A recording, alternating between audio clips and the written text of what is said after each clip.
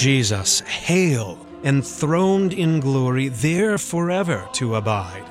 All the heavenly hosts adore thee, seated at thy Father's side. There for sinners thou art pleading, there thou dost our place prepare, ever for us interceding, till in glory we appear.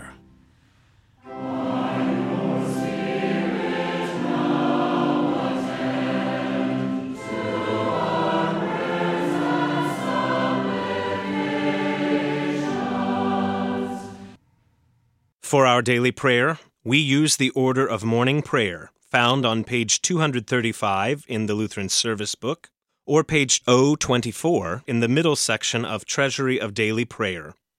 Let us pray. O Lord, open my lips, and my mouth shall declare your praise.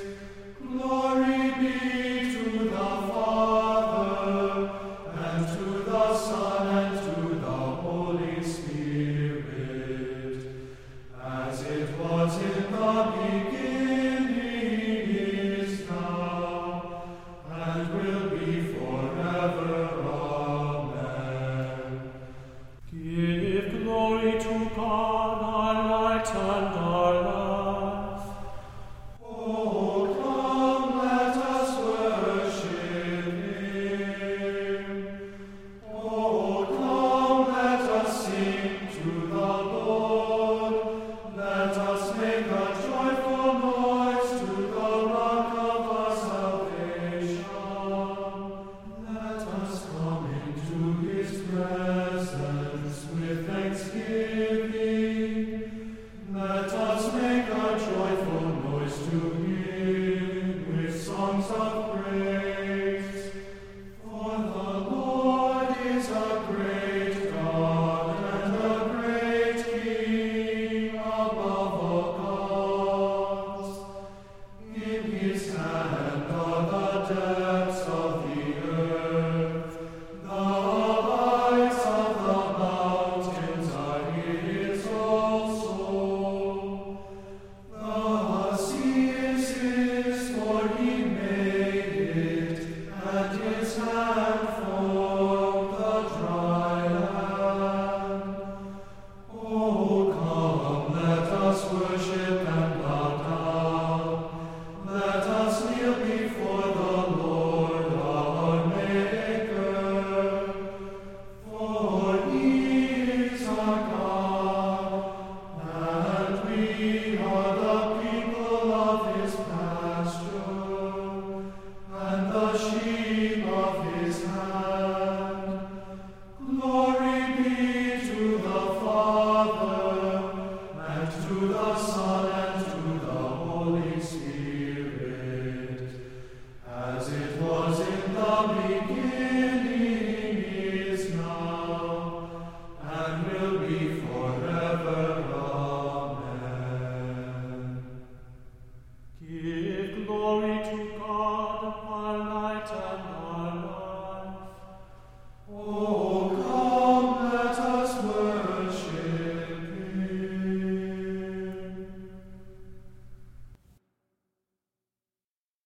Today's New Testament reading is from the Epistle to the Hebrews, the 5th chapter. For every high priest chosen from among men is appointed to act on behalf of men in relation to God, to offer gifts and sacrifices for sins. He can deal gently with the ignorant and wayward, since he himself is beset with weakness.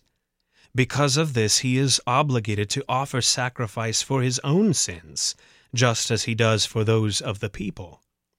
And no one takes this honor for himself, but only when called by God, just as Aaron was. So also Christ did not exalt himself to be made a high priest, but was appointed by him who said to him, "You are my son, today I have begotten you." As he says also in another place, "You are a priest forever, after the order of Melchizedek." In the days of his flesh, Jesus offered up prayers and supplications with loud cries and tears to him who was able to save him from death, and he was heard because of his reverence.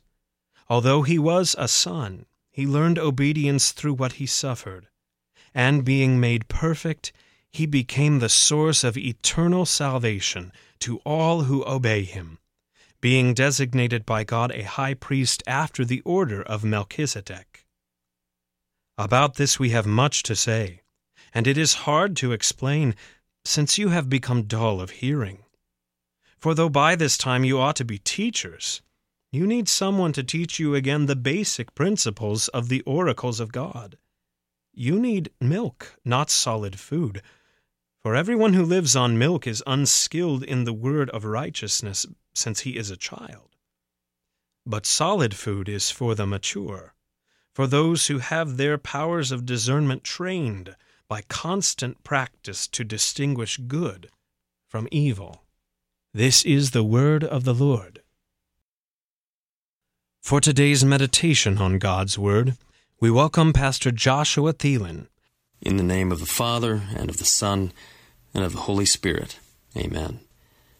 The author of Hebrews has much to say about Jesus Christ as our high priest. Indeed, the author will spend much ink over the course of several chapters to elaborate on the work of Jesus as both the high priest after the order of Melchizedek and the sacrifice that is the source of eternal salvation.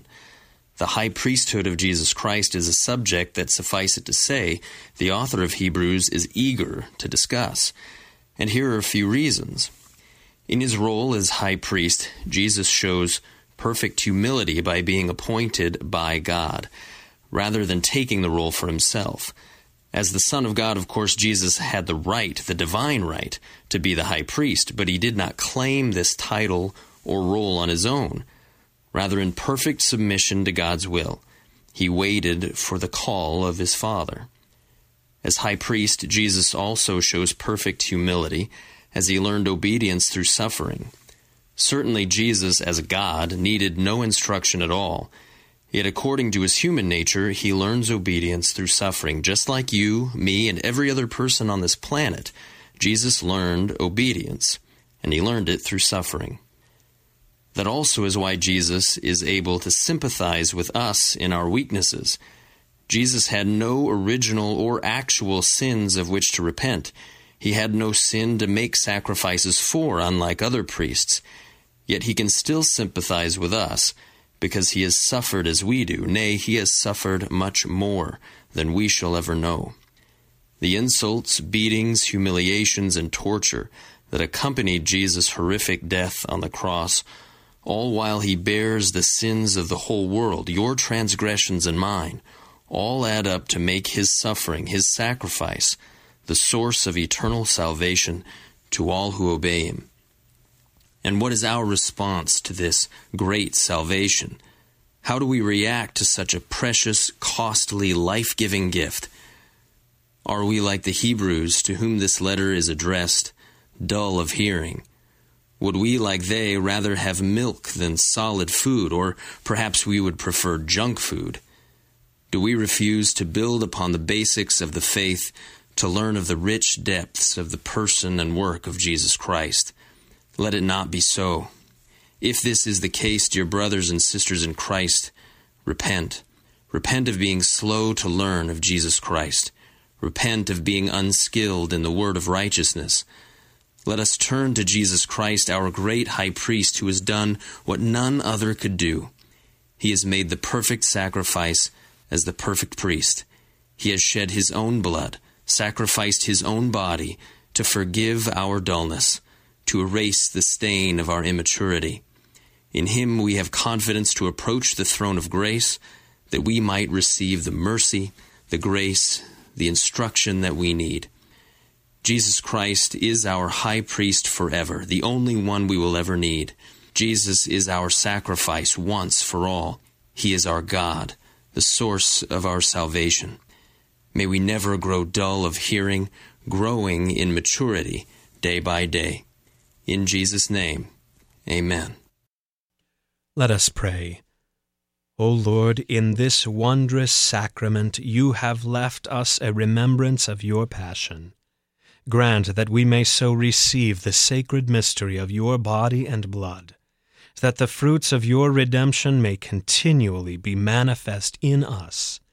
For you live and reign with the Father and the Holy Spirit, one God, now and forever. Amen. O Lord, our heavenly Father, almighty and everlasting God, you have safely brought us to the beginning of this day. Defend us in the same with your mighty power, and grant that this day we fall into no sin, neither run into any kind of danger, but that all our doings, being ordered by your governance, may be righteous in your sight. Through Jesus Christ, your Son, our Lord, who lives and reigns with you and the Holy Spirit, one God, now and forever. Amen.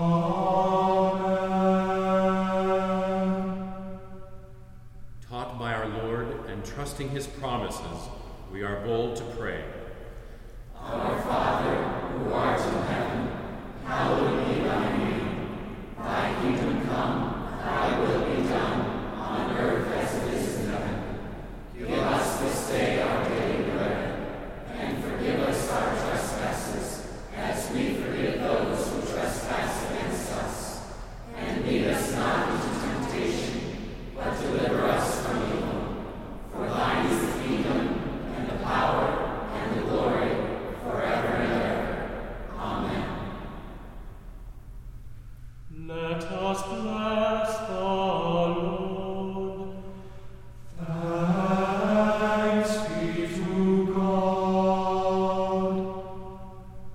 The Lord Almighty bless us and direct our days and our deeds in his peace. Amen.